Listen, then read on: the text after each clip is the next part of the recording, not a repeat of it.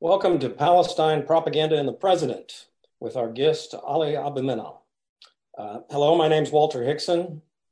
I'm a professor of history and the author of Israel's Armor, a book on the early history of the Israel lobby, and contributing editor of the Washington Report on Middle East affairs.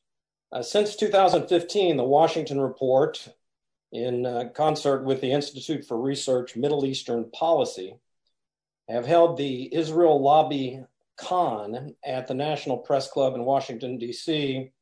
to critique the powerful pro-Israel lobby.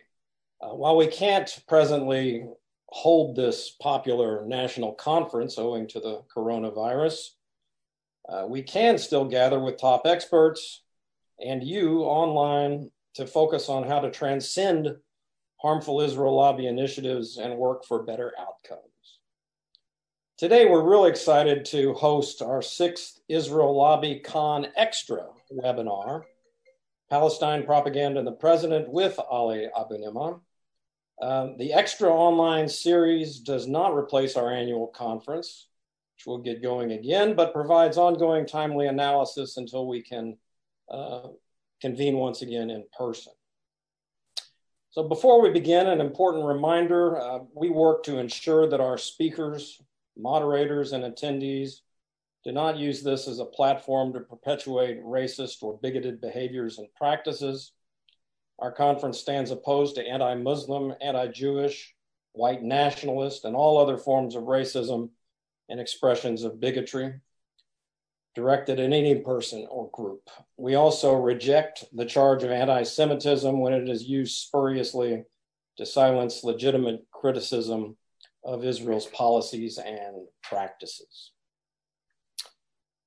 Ali Abunimah is scarcely needs an introduction. He's a journalist and co-founder and executive director of the widely acclaimed The Electronic Intifada, a nonprofit independent online publication focusing on Palestine.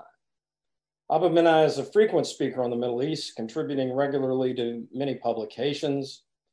He's the author of One Country, a bold proposal to end the Israel-Palestinian impasse, published in 2006, and well before most people were proposing such a thing, and The Battle for Justice in Palestine, an excellent book published by Haymarket Books in 2014. We have a backup moderator today, Grant Smith of IRMEP. Grant will pick up and keep things going in the event of any technical snafus. He'll step in.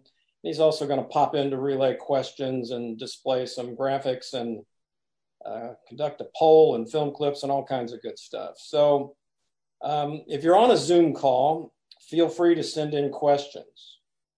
If you're participating via YouTube, you can email questions to israellobbyextra2020@gmail.com. That's israellobbyextra2020@gmail.com. You can also ask questions by tweeting to #israellobby.con. We want to do the poll now, Grant? There it is, Walter. Okay, thanks. So there you see it, folks. Please feel free to weigh in here. And I see people are on it already, so that's great. Thank you very much, and can keep going with that. It looks like Electronic Intifada has all the fame and recognition we thought. 58% very familiar with the site. Great. All right. Shall we move on? Please. Okay. So, Ali, just to kick things off, for people who don't know, tell us about your background and how you got involved in the long struggle for justice in Palestine. Well, hi, Walter, and it's having previously attended and participated in the conference live. I'm happy to do it virtually and look forward to when we can meet again in person. And I'm very pleased that MEP and the Washington Report are continuing this important work. So I just want to say how happy I am to be here. Well, now you're asking me to delve back into the far depths of my memory, farther than I usually like to go. But as people know, I am of Palestinian descent, And so the question of Palestine has always been in my life and in my family. For that, I definitely credit my parents. But really, it was, I think, when I went to university, I came to the United States to go to university and began to see just how utterly distorted, depraved, and just having no basis in reality the discourse was about Palestine. And I would see articles in newspapers, whether it was campus newspapers or the New York Times, that just completely contradicted what I knew to be the reality. And so I started to question why that was the case, and just felt really an instinctive need to respond to it, first by writing letters, and eventually by trying to participate in the media to the extent that I could, but finding really every door closed or virtually closed. And then I think with the advent of the internet in the 1990s, when that became much more widespread, we found that we could actually start to communicate with each other. There were listservs. These were basically groups by email where people would share news and views and opinions, which was just a fantastically powerful tool at the time. And then the World Wide Web, which we all take for granted now. And when we started the Electronic Intifada about 20 years ago, unbelievably to me, we must be one of the oldest continuously running news websites in the world at this point. It was initially a response, we were responding to media, sort of hitting back at inaccurate coverage. And then we thought, hang on a minute, we can actually start doing our own coverage and creating our own media. And that's really where it began. And here we are still doing it. And I know we're going to talk about this question, but what worries me very much is that the opportunity the internet provided for us to reach a global audience at very low cost, that I'm afraid that window is closing now as we see more and more online censorship. Yeah, it's certainly a threat, and we're going to come back to that later today. Thank you for that. We have in the title of the webinar today, the president, and obviously we have a new president elect, whether the current one will ever admit it or not. So want to ask you about your expectations for Biden. Before we do that, though, Grant's got a nice little film clip to share with us. There's the Electronic Intifada site. Look at the Middle East. I think it's about time we stop, those of us who support, as most of us do, Israel in this body, for apologizing for our support for Israel. There's no apology to be made. None. It is the best $3 billion investment we make. Were there not an Israel, the United States of America would have to invent an Israel to protect her interest in the region. The United States would have to go out and invent an Israel. So that gives us a sense of maybe what we can expect or not expect from the Biden administration.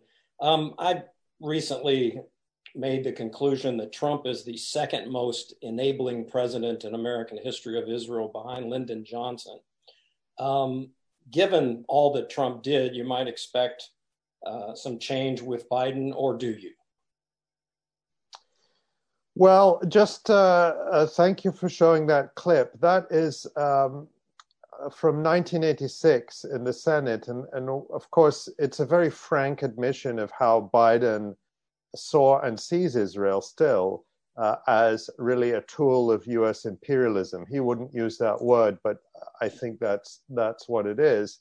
And it's also funny, it just struck me, where he's talking about supporting Israel as if it's this courageous position where you have to fight back all these attacks. Who in 1986 in the United States Senate was making anyone apologize for supporting Israel? I mean, the idea that he was taking a courageous position just shows just so much of the fakery around political discussions of Israel then and now in the United States. But Biden has been consistent on this issue. It's perhaps one of the few issues where he's been absolutely rock solid in his support for Israel from the beginning of his career until the present day. And in terms of sort of the immediate contrast or non-contrast with Trump, Trump took some unprecedented steps in terms of moving the U.S. Embassy to Jerusalem, formally recognizing Israel's settlements in the West Bank, formally recognizing the annexation of East Jerusalem, the annexation of the Golan Heights, cutting off practically all U.S. aid to Palestinians, including to hospitals in East Jerusalem and to schools and clinics in refugee camps. So that's what distinguished Trump from his predecessors.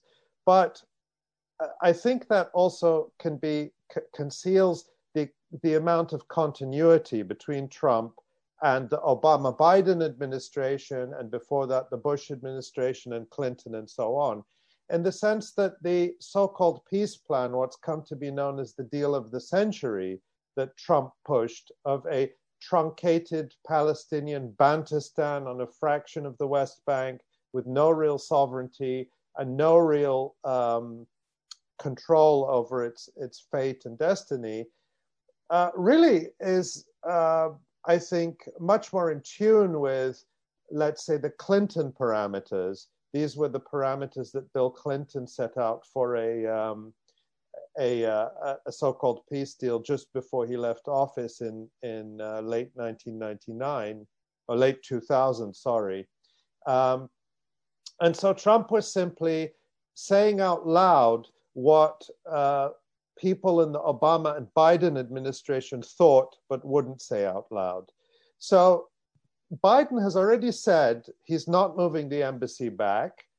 I would be very surprised if he revokes the recognition of East Jerusalem as as part of Israel, and Jerusalem as the capital of Israel. I'll be very surprised if he revokes the recognition of the Golan Heights. So what can we hope for at best? Well, the Biden administration has said that they will restore humanitarian aid to Palestinians. And to the extent that that will get more money to schools and hospitals where it's needed for a very vulnerable population, that's a good thing. But we have to remember that US aid and international aid generally has been used to keep the Palestinians on life support, while Israel has been allowed to continue aggressively stealing and colonizing Palestinian land, bombing Gaza, killing Palestinians, carrying out massacres. And, I was talking to a friend the other day who pointed out that, well, as awful as Trump has been, we have thankfully, for whatever reason, not seen the kind of large-scale massacres of Palestinians that we saw when Israel bombed Gaza in 2014. Of course, that's little consolation because Israel carried out the slow motion massacre during the Great March of Return in 2018 of more than 200 unarmed Palestinian civilians over a period of 9 months or something. So I'm not trying to claim that there's a big difference there. What I'm saying is that from that perspective, Trump hasn't been dramatically worse than Obama and Biden, and I don't expect Biden to be dramatically better than Trump. What we may see is a return to the sort of empty peace process language and phraseology of constantly talking about a two-state solution, a bit of hand-wringing about Israeli settlements, but no action. And one final point on this is that, Benjamin Netanyahu was one of the last sort of high-profile world leaders to congratulate President-elect Biden after some delay, where I'm sure the Israelis was figuring out, What do we do here? And immediately, Israeli defense officials were telling media that, oh, we're going to go to the Biden administration within months to start talking about the next US military aid package to Israel. And the context for that is that the Obama-Biden administration gave Israel the biggest military aid package in the history of humanity as one of its final acts. The Obama administration guaranteed Israel a minimum of $38 billion in US military aid over 10 years.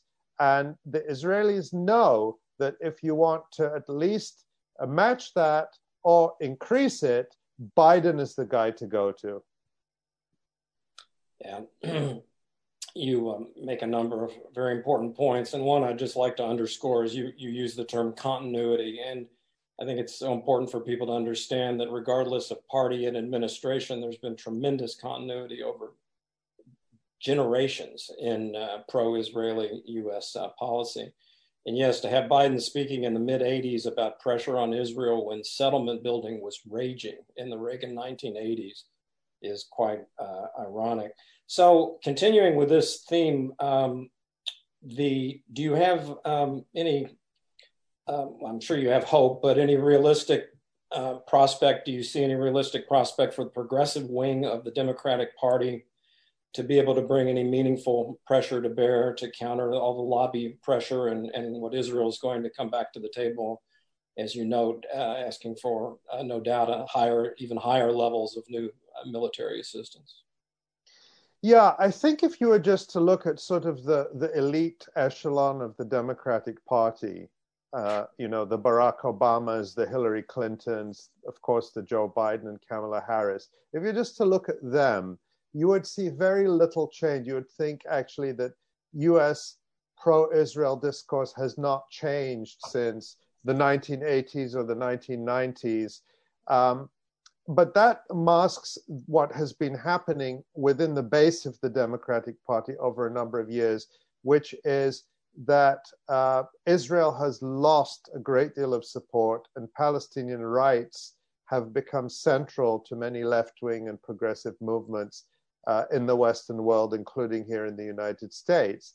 And we see that reflected in the rhetoric of some of these new so-called progressives, people like Alexandria Ocasio-Cortez, Ilhan Omar, who I think has been one of the, I don't always agree with her, but she's been one of the clearest and most courageous voices on Palestine, as well as a number of other foreign policy issues.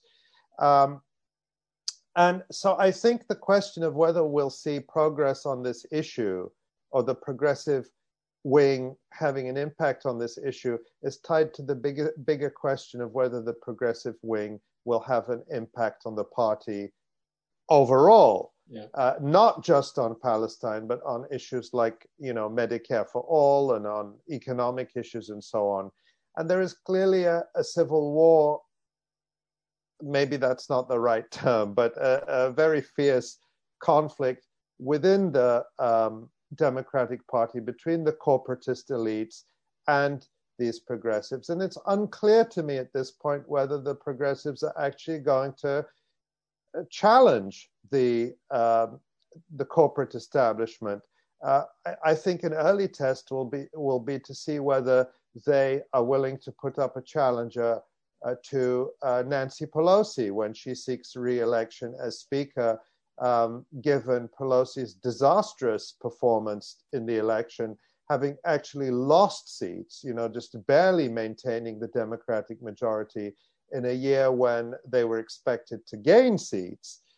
And so that will be a first test. But whether that, that's not going to be resolved now. These are long-term, generational, cultural, political changes that are going on within the Democratic Party and more broadly on the left in the United States that are going to continue. And I think the trend for people who care about Palestinian rights is generally positive and encouraging, but the question is, when is that going to translate into policy change at the upper level? remember, as recently as the 2020 primary campaign, the corporate Democratic Party establishment managed to exclude even the word occupation from its platform when talking about Palestine. So they're not even willing to mention Israeli occupation. The battle is still to be fought. Yeah, I think it's going to be an uphill battle for them, and we'll see if they get any meaningful presidential appointments, as well as Pelosi's fate. So one thing I think we can count on is that AIPAC will exert a lot of influence. And one of the interesting things, there was a piece in the Washington Report, current edition, about AIPAC will be resurgent after Trump, because after all, with Trump, they get pretty much everything they want. So I wonder if you think that might be the case. And as much as we may doubt whether progressive wing of the Democratic Party will have influence, given the Biden clip that we showed and the long history and the continuity we've discussed, we can be certain AIPAC is going to try to exert a lot of influence. So do you think it will be sort of resurgent, or can it be any more resurgent? I think AIPAC will be very comfortable with the Biden administration for a number of reasons. One is that Trump's often openly anti-Semitic rhetoric, where he would attack Jewish Americans for being insufficiently pro-Israel and even refer to Benjamin Netanyahu as their prime minister. His association with white supremacist and neo-Nazi groups, which sometimes went far beyond dog whistles to more or less open support. Hardcore Israel supporters are actually fine with that. We saw, for example, someone like Sebastian Gorka, a Trump advisor, who is a member of a Nazi group in Hungary, being invited to give a speech at or was invited as a guest of honor at the Zionist Organization of America. So there are groups that are quite comfortable with that. But for some of the more liberal pro-Israel groups, or the ones who pose as liberal, it was a very uncomfortable situation. They were very happy with Trump's, pro-Israel policies, but had a hard time defending his open anti-Semitism and white supremacy. So they will be comfortable with Biden because Biden won't engage in that kind of thing. Perhaps more significant on a policy level is, of course, Trump also, as part of his America First populism, had this somewhat contrarian streak when it came to US intervention around the world. He often talked about withdrawing US forces from around the world. He never did it, not in any significant numbers. He would talk about it. But Biden is, I don't think, going to be like that. We've already seen in terms of the transition team, Biden inviting people like Dana Sproul from the Washington Institute for Near East Policy onto the agency review team for the State Department, basically the team that manages the transition into the State Department. And Sproul is somebody who, is a regime change advocate, very pro-Israel, of course. The Washington Institute, not to be confused with the Washington Report, of course. We're talking about the Washington Institute for Near East Policy, which is a cutout of AIPAC. It was actually set up by AIPAC primarily to promote Israel's interests. So the neocons and neoliberal warmongers from places like the Washington Institute will find a very welcome, find the Biden administration a very welcoming place to push their policies. And of course, Biden allows them to once again present support for Israel as a quote unquote bipartisan issue, whereas under Trump, it became an increasingly polarized Republican versus Democrat issue. Yeah, so the Iran looms large, as always, with matters pertaining to Israel. And the Iran treaty, obviously, Trump torpedoed. Do you have a sense at all of what Biden's approach to that will be? Do you think he will try to reassert Obama's? It was a linchpin of Obama's diplomacy. Obama, as we were talking earlier, didn't make much of an impact at all or change policy toward Palestine, but he tried with Iran. Where do you think that'll go?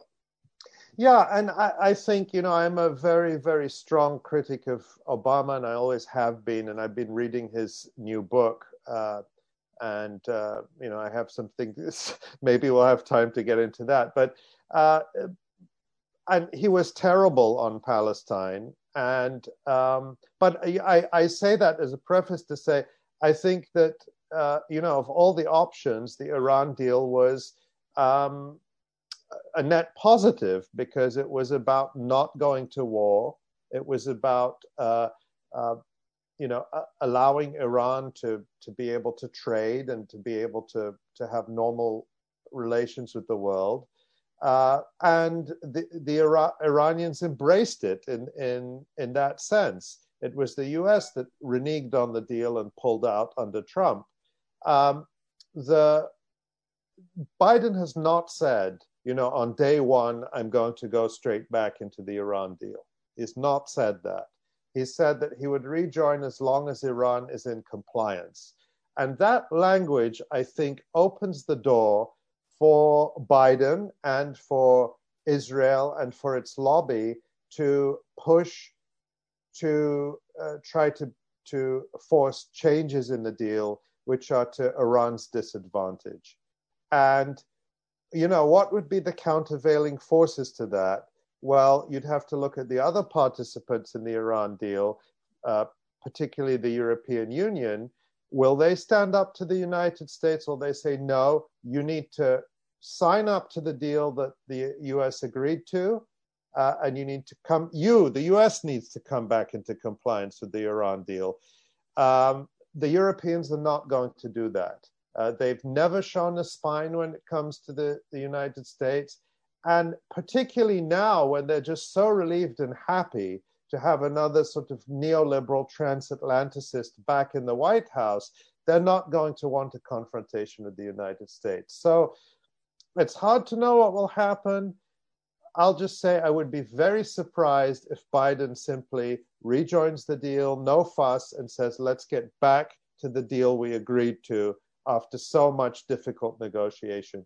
I think there's going to be all kinds of shenanigans going on with Israel trying to put pressure on Biden not to sign up, or at least not to sign up without demanding more concessions. And that's not going to be good news. Yeah, I think that's really good analysis of the situation. And that treaty and Iran itself have been so demonized during this Republican administration that I think even if Biden wanted to, I think it'd be hard to walk in and say, I'm just re-upping it. So I think something along what you outline is where it's going to go. And it'll be a real struggle if anything happens.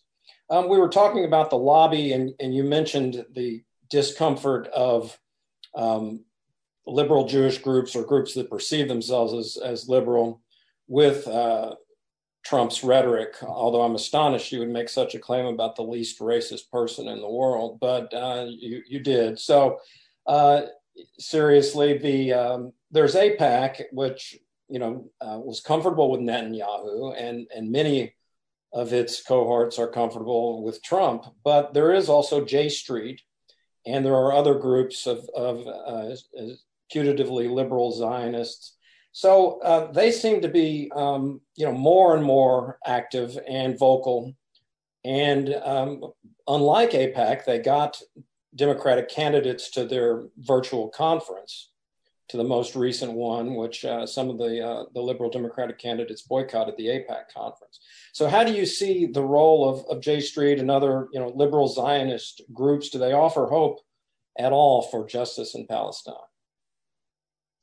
Well, of course, the short answer is no. Liberal Zionist groups, the Israel lobby has become polarized along party lines. So even though AIPAC tries to present itself as, bipartisan, it's increasingly associated with the Republican Party or with the pro-Israel right and far right, and is even seeing competition to its right from groups like the Israeli-American Council, efforts to outflank them on the right.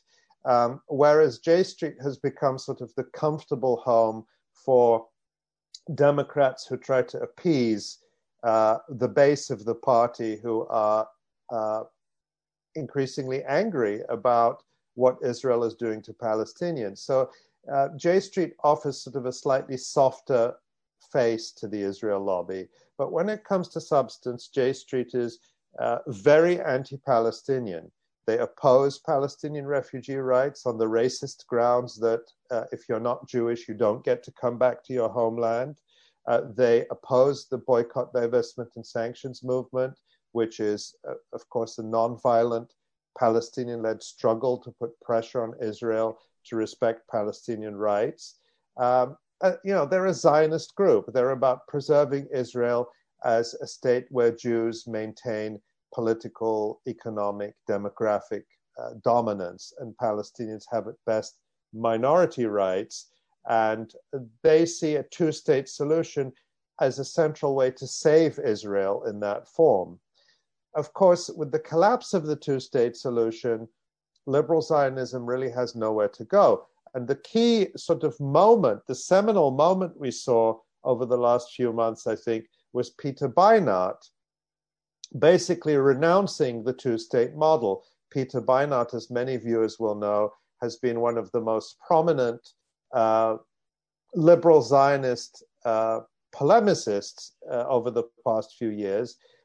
And in a piece he wrote in July in Jewish Current, he basically said that the struggle that liberal Zionists like himself have been waging for many decades to separate Jews and Palestinians into two separate states has failed, and it is now time to stop fighting for Jewish and Palestinian separation and to start fighting for Jewish and Palestinian equality. And he also wrote a piece in the New York Times following up on that with the rather dramatic title, "I No Longer Believe in a Jewish State."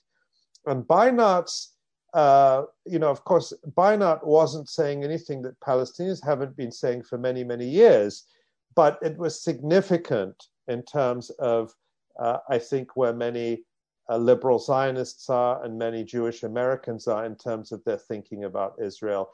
And I think it's going to be very hard to put that, to put that genie back in the bottle, so to speak. So liberal Zionism has really got nowhere to go.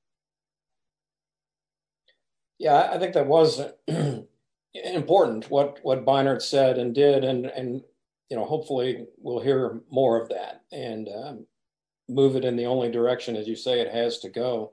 Yeah, and another thing, if I could just mention, yeah, sure. Sort of related to this, that I think is a sign of the changing times is, in the last couple of months, Americans for Peace Now, one sort of the main liberal Zionist pro-peace process group, was holding its online gala, honoring Yitzhak Rabin. And you might remember that after Palestinians spoke out, AOC, Alexandria Ocasio-Cortez, pulled out of that because, as Palestinians pointed out, Rabin was no hero. He was a war criminal from day one until his dying day. The peace process he sponsored was fake. And to me, that just really showed the way things are changing in terms of the discourse, because a few years ago, Rabin was a saint, and everyone worshipped at the altar of Rabin, the martyred peacemaker.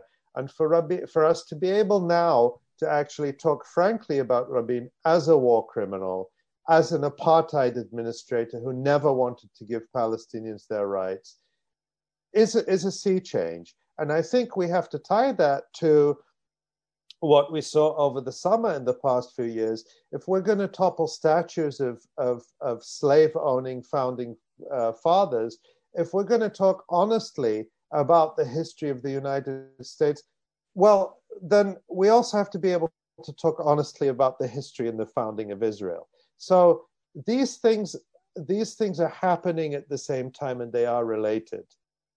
Yeah, I think I'm glad you mentioned that because, something that really could be hopeful would be a linkage of the Black Lives Matter movement with, if you're going to crusade, as well people should, for racial justice in the United States, the hypocrisy of enabling it in Palestine should be brought home to these. And that is happening. Over the past few years, there have been incredible statements from Black leaders and Black movements in the United States expressing solidarity with Palestinians. There have been delegations to Palestine. There are ongoing exchanges. And that continues, I should say, a tradition that goes back to the 1960s, when we saw, Black radical thinkers seeing the Black struggle in the United States as part of a global anti-imperialist and anti-colonial struggle, and therefore seeing solidarity with Palestine as a natural outgrowth of their politics. That, I think, went into abeyance in the civil rights and post-civil rights period, when the situation of Black people in the United States was presented in isolation, or thought about in isolation and not thought about in terms of a global struggle against empire and colonialism. So a lot of that thinking is being highlighted again. And I should say this is one of the reasons, because of that courageous leadership from Black thinkers and activists in the United States. That's one of the reasons why Israel and its lobby have identified the Black Lives Matter movement as an enemy. Yes. And I've written about that. And this is not, it's quite specific, that they view Black Lives Matter as a risk to the US-Israel relationship, precisely because the movement and thinkers within it are making these kinds of connections. Mm-hmm. Just to follow up on a couple of things you mentioned earlier, in contrast to the limitations, which you clearly pointed out, of the so-called liberal Zionist groups, I think Jewish Voice for Peace has endorsed BDS, and was very active in giving Ilhan Omar and others. Well, I wouldn't include them in the category. I don't think of Jewish Voice for Peace in that category at all. And other Jewish groups, because Jewish Voice for Peace, fully supports the boycott, divestment, and sanctions movement. They made a statement rejecting Zionism, and of course, as any organization, they're looking for a consensus. But among their members, you find many who are, very strongly and very staunchly anti-Zionist. But I certainly don't include Jewish Voice for Peace. They're not the same as J Street. Yeah, that's the point I think worth making. You also, just quickly mentioned Rabin, and I'll just say that, I worked through in depth the material after the June 1967 war, and Rabin was an absolute architect of the occupation and repression. And for, I wouldn't argue with your depiction of him as a war criminal at all. He was an architect of the repression. So it's very simplistic just to celebrate him as a courageous advocate of peace. So I'm glad you pointed that out. Let's move on to another facet of the Trump policy, was, that his son-in-law orchestrated was bringing in these Arab regimes, three of them, to recognize Israel as part of this quote unquote deal of the century. How do you see all that? Is it important in terms of, should we expect more of it? What did Israel and the lobby gain out of that they can build on, or do you think it's ephemeral? I don't think it's ephemeral, because what they were doing was bringing out into the open deep and long-standing relationships between these Gulf regimes and Israel. These relationships go back at least to the 1990s in the case of the United Arab Emirates. And in recent years, we've seen them cozying up to Israel more or less openly. So it was a formalization of those ties. And I think to understand what's going on, you have to look at the bigger context. These are all client regimes and protectorates of the United States. And these regimes cannot exist without the imperial sponsorship and support of the United States.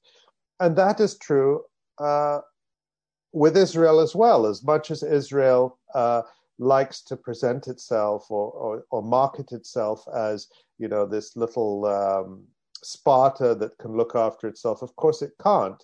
And as much as Israel makes of its own, you know, weapons technology and arms industry, the weapons that really allow Israel to project power and to project terror across the region are all American weapons. You'll remember that when Israel tried to make its own fighter jet in the 1980s, the Lavi, it was an absolute disaster. The thing was, you know, a lemon, so to speak. So Israel is totally dependent on the United States. And so these client regimes of the United States, whether it's in the UAE or Bahrain or Saudi Arabia or Israel, have a common interest in getting together. For one thing, they can be a collective lobby. You know, there's sort of strength in numbers. They can help each other lobby the government and what the imperial master in Washington for the things they want or need. And of course, the umbrella for this is the U.S. bringing them together in the framework of its desire for confrontation with Iran.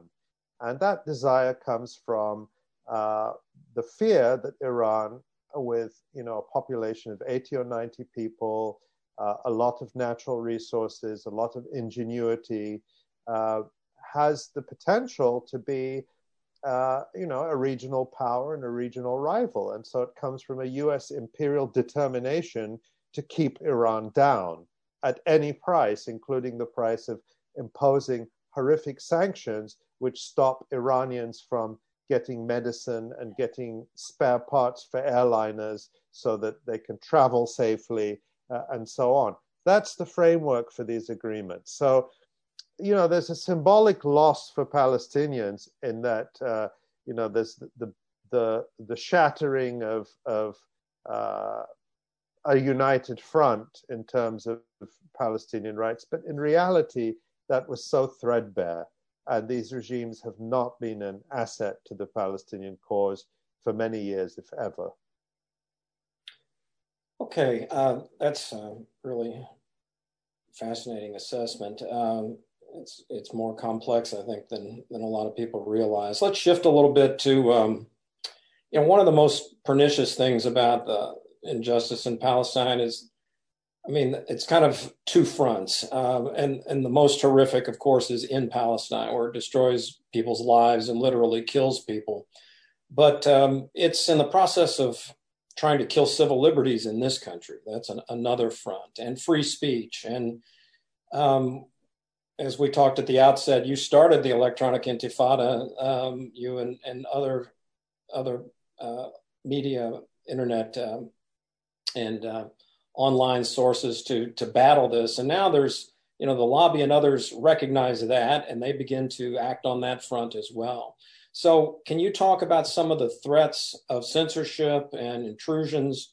Certainly, I'm very well aware of it from an academic setting and the climate on campuses and the attacks against Student for Justice in Palestine and the repression that goes on against speakers. But you can lump that in if you'd like. But definitely talk about in terms of your platform and other similar platforms. How do you see this effort by Zoom, Google, Facebook, and others and where do we stand with all that? Yeah.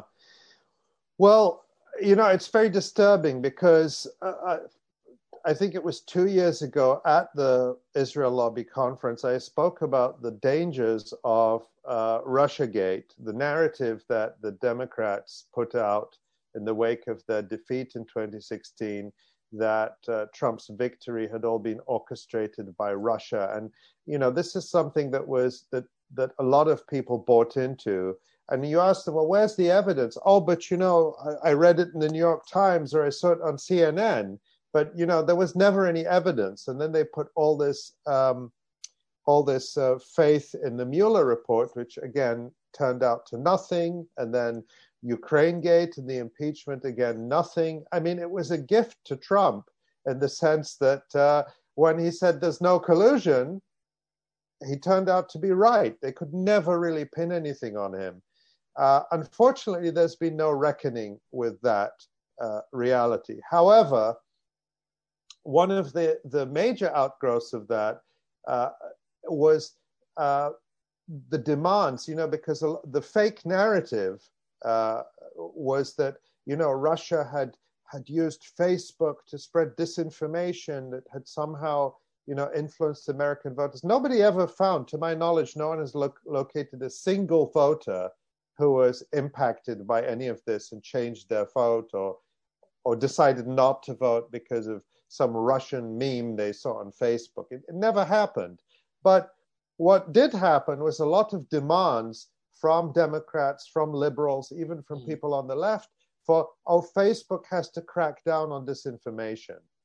And as we warned, a few years ago, the first victims of this will be people on the left and people who dissent against US foreign policy. And that is precisely what happened. And Palestinians have, as usual, been the canary in the coal mine who have suffered the brunt of the censorship first and foremost. And the recent examples we've seen is Zoom, the very platform we're using right now, which has a near monopoly status, shutting down university seminars because they have involved Layla Khaled, a Palestinian resistance icon, a member of the PFLP. And this has happened because of pressure from Israel and its lobby on Zoom, telling them you can't do this, overriding even the judgment of university teachers and university administrators who say it's in the interest of academic freedom and free inquiry and free speech for us to have these seminars. But an unaccountable Silicon Valley corporation imposed its own judgment and censored these events and shut them down. And we've seen Facebook and Twitter doing the same thing. And the problem is, you can say, well, the First Amendment only applies to the government. So these are private corporations and the First Amendment doesn't apply. That's true. But look at the world we live in. We're dependent on these privately owned platforms. Universities are dependent on Zoom. For our public discourse to have any semblance of political participation, we are increasingly dependent on Facebook and Twitter and others who act as the de facto public sphere. And not only are we seeing these corporations censoring, but we're seeing people who ought to know better demanding that they censor. And ironically, as Glenn Greenwald has pointed out, this was not a role any of these firms wanted. They were told, even by people like Alexandria Ocasio-Cortez, you do this or we will impose regulation on you. And that is a grave danger to our ability to reach people and to speak freely. And that worries me greatly, because what's left after that? If they shut us down or if they successfully limit us, which unfortunately is happening, we've seen other dissenting publications being shut down. One example over the summer, Facebook shut down the page of the Gaza Health Ministry at the very moment when the coronavirus was starting to have widespread community transmission in Gaza. And people in Gaza are dependent on Facebook to get public health and other information. We managed to get them to reverse that, and they apologized for it and claimed it was a mistake. But they've shut down the pages. Facebook has shut down the pages of a lot of Palestinian journalists and publications. And we've seen these corporations also teaming up. They say, well, we can't be fact checkers, so we're going to team up with independent groups to do this. Who are the so-called independent groups that Facebook has partnered with? They include the Atlantic Council, which is basically NATO's think tank in Washington, which is funded by the US government, funded by European Union governments, funded by the Gulf regimes that we were just talking about. They're going to be your independent fact checkers. And we saw Facebook setting up a so-called oversight board, which was again an effort to appease the people demanding censorship. Who did they put on the oversight board? One of the people they put was Emi Palmor, the former Director General of the Israeli Justice Ministry, who was in charge of getting things censored on Facebook for the Israeli government. So effectively, Facebook appointed an Israeli government censor to its oversight board, which is going to decide what you and I and everyone else can say on Facebook. It's a very dangerous situation. There is pushback to it, but unfortunately not enough. And frankly, I wish I had some good news, but I think it's going to be an increasing threat to all of our ability to organize and speak freely. Well, it's very troubling. It's already had related to what you're discussing, the campaign against BDS has been relentless and intense ever since BDS was created or promulgated. So want to maybe finish up with you talking about that movement and the prospects for a one-state solution, which you've championed. And given, the absurdity of the apartheid Bantustan character of the occupied territories of a two-state solution being viable, I mean, it's just not any longer. So, I want to get your take on the extent to which you think BDS has been, while not silenced, hampered, how effective has been the campaign against it. And then if you could transition into discussing, the prospects of a one-state solution. I know in your book on the quest for justice in Palestine, you mentioned, and I've picked up on as well, the collapse, obviously, in South Africa is a model. The LGBT movement is a model for how things can sometimes change quickly for the better and usher in a new wave of justice. So I wondered if you, still feel somewhat more positive about the prospects for that happening. Oh, yeah. Well, one thing actually, before I get to all that, I'm sorry to keep asking you to anticipate the future, but no, those are all those are the questions I'm pondering. So I'm not going to promise you definitive answers, but I'll tell you what I think about them. And one thing I wanted to point out also in terms of the Israel lobby that we didn't talk about, but I want to acknowledge, is the extent to which it has become, perhaps always has been, but even more so, primarily a Christian evangelical lobby. That's where its heft comes from. And Trump acknowledged that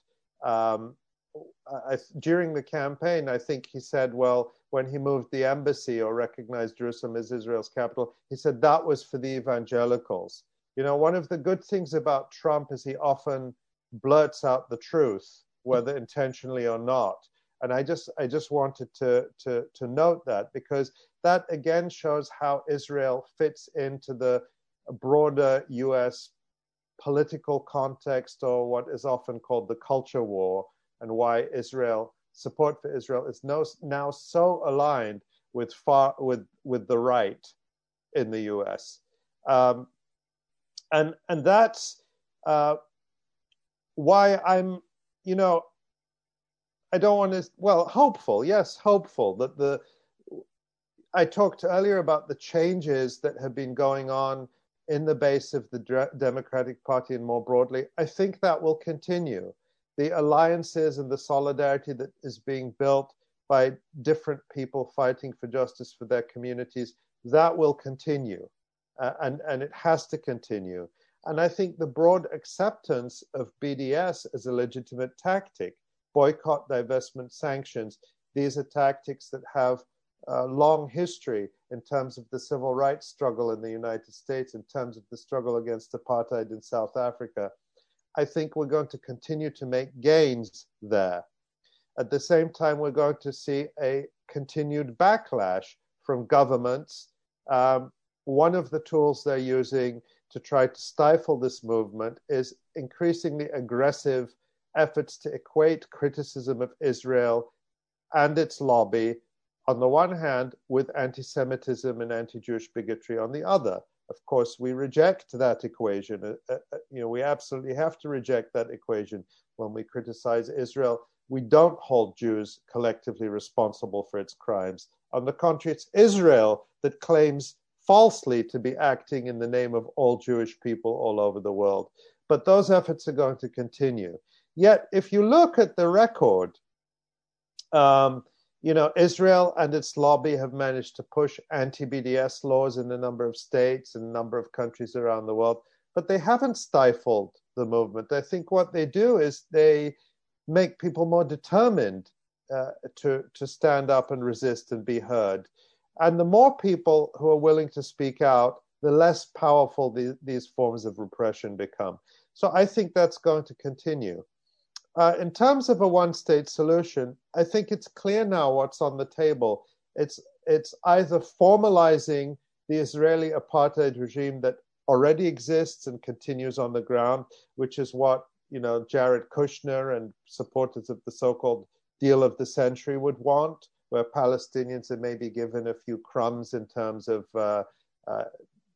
economic aid or whatever it is, but basically they live under permanent subjugation, or a vision of real liberation, which involves ending the Zionist system of racial, ethno-racial, religious separatism and hierarchy, and replacing it with a regime of equal rights for everyone. And I really don't see how we can shy away from that. If those are the choices, which one are you going to pick? I think it's Shibli Telhami who did some polling in the past couple of years that showed that if the American general public is faced with that choice, a permanent Israeli apartheid regime or equality for everyone, whether Palestinian or Jewish or anyone else, the vast majority of Americans will pick equality. Why? Not because Americans are particularly sympathetic to Palestinians or particularly knowledgeable or concerned about Palestine, but because equality is what the vast majority of Americans want for themselves. So people understand it in a visceral way. So I think it's an argument we're going to have to keep making every step of the way, but that's the direction things have been moving. And I think that's going to continue. And we have to, I think one thing I would warn against is people falling into the mindset of, oh, well, let's give Biden a chance. Let's see what he does. You see who he appoints. Salvation is not going to come from the Biden administration or any other administration. It's going to come from people and movements who are demanding their rights. And the BDS movement is the primary way for people to participate in Palestine solidarity. And Palestinians emphasize the importance of that solidarity, just like when I visited South Africa in recent years, people there said that international solidarity in the form of boycotts and divestment and sanctions on South Africa was crucial to their liberation. Palestinians see the same thing. It's got to be a grassroots movement. Well, I think you've very well explained why this work is so important and will continue. Let's transition to some questions. Grant, do we have some email and YouTube questions coming in? Oh, yeah, they've been pouring in. So I've grouped some of these together in kind of aftermath of Trump type questions.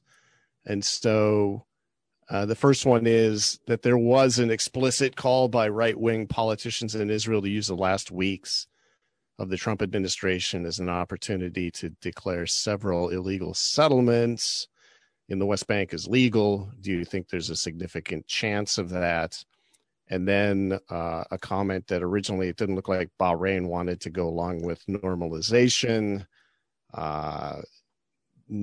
And just a question of whether he thinks that effort to push normalization will be picked up by the Biden administration. Yeah, I'll start with the last one. I think absolutely. Remember, Biden absolutely welcomed the normalization between the UAE and Bahrain and Israel. And I think the Obama administration was pushing for that kind of normalization. They were always pushing the Arab regimes to make so-called gestures to Israel. So I think that I would not be surprised at all if we see more such announcements under Biden. In terms of what Trump might do in his final weeks in office, obviously it's hard to predict. But I would not be surprised at all if they try to create more so-called facts on the ground, whether actual physical facts or political facts. It's going to be hard. Of course, Biden can. Recognizing a state is an executive decision. Biden could undo the recognition of Jerusalem or the Golan Heights or the settlements. He can do that with a stroke of a pen on the first day, but whether he will is a totally separate question. So I could see Trump, trying to throw a few more things Israel's way. On the other hand, with Trump, he might be so piqued at Netanyahu's congratulations to Joe Biden that he might say, I'm not going to give it to them. They didn't. That's that kind of transactional Trump way of thinking that he might, get his revenge that way. Who knows? Okay, and then a question that you've written, that there's a huge industry that for various reasons, these are your words, views the survival of the peace process itself as paramount. Do you expect to see a resurgence of the peace process industry? Are we going to be hearing about Dennis Ross any day now? What's your expectation there? The peace process industry is past its heyday, and that's a good thing. I think some of those people have moved on, but undoubtedly there will be an effort to revive it, and we have to be very cautious about that and not allow these people to reassert themselves, the Dennis Rosses, the Martin Indyks, the Tony Blairs, and so on, these opportunists. And the Aaron David Miller, who I think is, was a State Department, diplomat for 25 years and is now at one of the Washington think tanks. I forget which one, the Carnegie Endowment, and is sort of this perennial commentator. He wrote an op-ed in the Washington Post a few years back called Israel's Attorney. And he said that, for decades, U.S. officials, including myself, instead of being honest brokers, have acted as Israel's lawyer. And and that's who they are. That was a very frank admission. And there will be an effort for them to come back, but we have to resist it. And then there is a question that says, you called attention to the electronic intifada's reporting on censorship of the Gaza Health Ministry, changing the scenario and changing the situation. Are there any sort of small doable things that concerned Americans without your platform can do in the name of justice for Palestinians? Yes, I mean, the one thing is while we have these platforms, is to speak out and not be intimidated, to be educated, and to really know the facts. And I'm very proud that the Electronic Intifada has really strong record of very accurate reporting. We almost never have to issue corrections. Of course, we're not infallible, but we pay a lot of attention to the accuracy of what we report. So we're a resource. There are certainly others. And also to speak out against the censorship, because it's very easy to say, to sort of be satisfied when your enemies or adversaries are censored.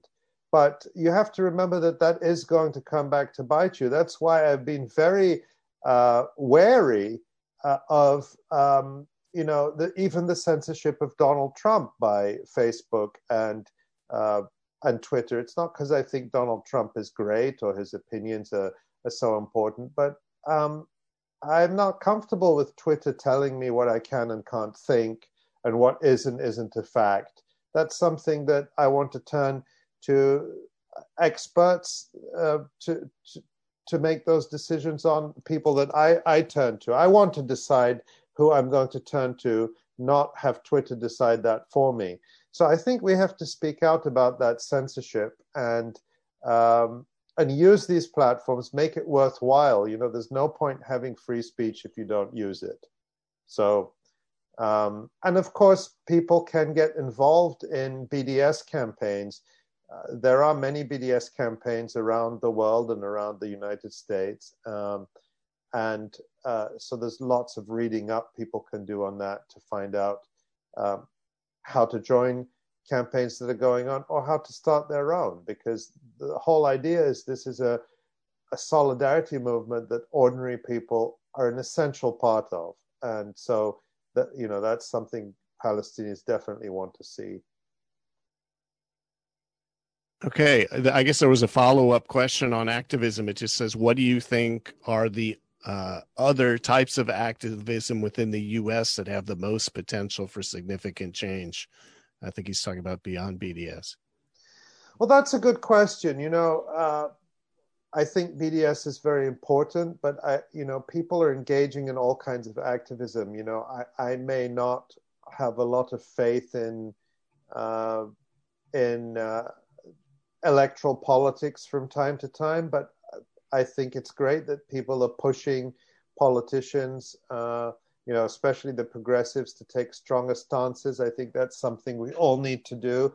I always say, don't take yes for an answer from politicians. Always demand more. Always demand what you think you can't get, because that's how you push things. If you only demand what you think you can get and what is acceptable right now, then you don't move things. And that's a lesson I think people need to learn from the right. The right always demands more, never takes yes for an answer, never accepts crumbs. And that's I think how they've managed to shift the political discourse so far to the right in this country. So people can engage in electoral politics or in party politics, but push for something, push for what you believe in. There's no point getting power just for the sake, or getting elected just for the sake of it, if you're not in a position, if you don't have a movement behind you that can help you actually push for something different. So that's one thing. And I think also there's important work being done. Groups like Palestine Legal are pushing back against the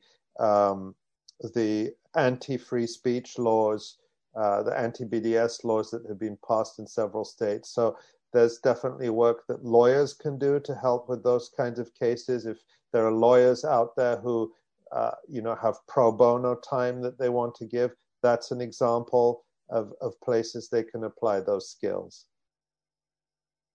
Okay, that's great. I'm turning it back to you, Walter. Okay, I think we'll wrap it up. It's been about 70 enlightening minutes or so. And want to invite listeners to subscribe to the YouTube channel, read the Washington Report, check out all the good stuff on Electronic Intifada, as well as RMEP and Institute for Research, Middle East Policy. And so, Ali, thanks so much for doing this. I think your insight, your courage, and your incredible determination are inspirational to a lot of people, and we know you'll keep it up. And thanks for being with us today. My pleasure. Thank you, Walter. And thank you, Grant.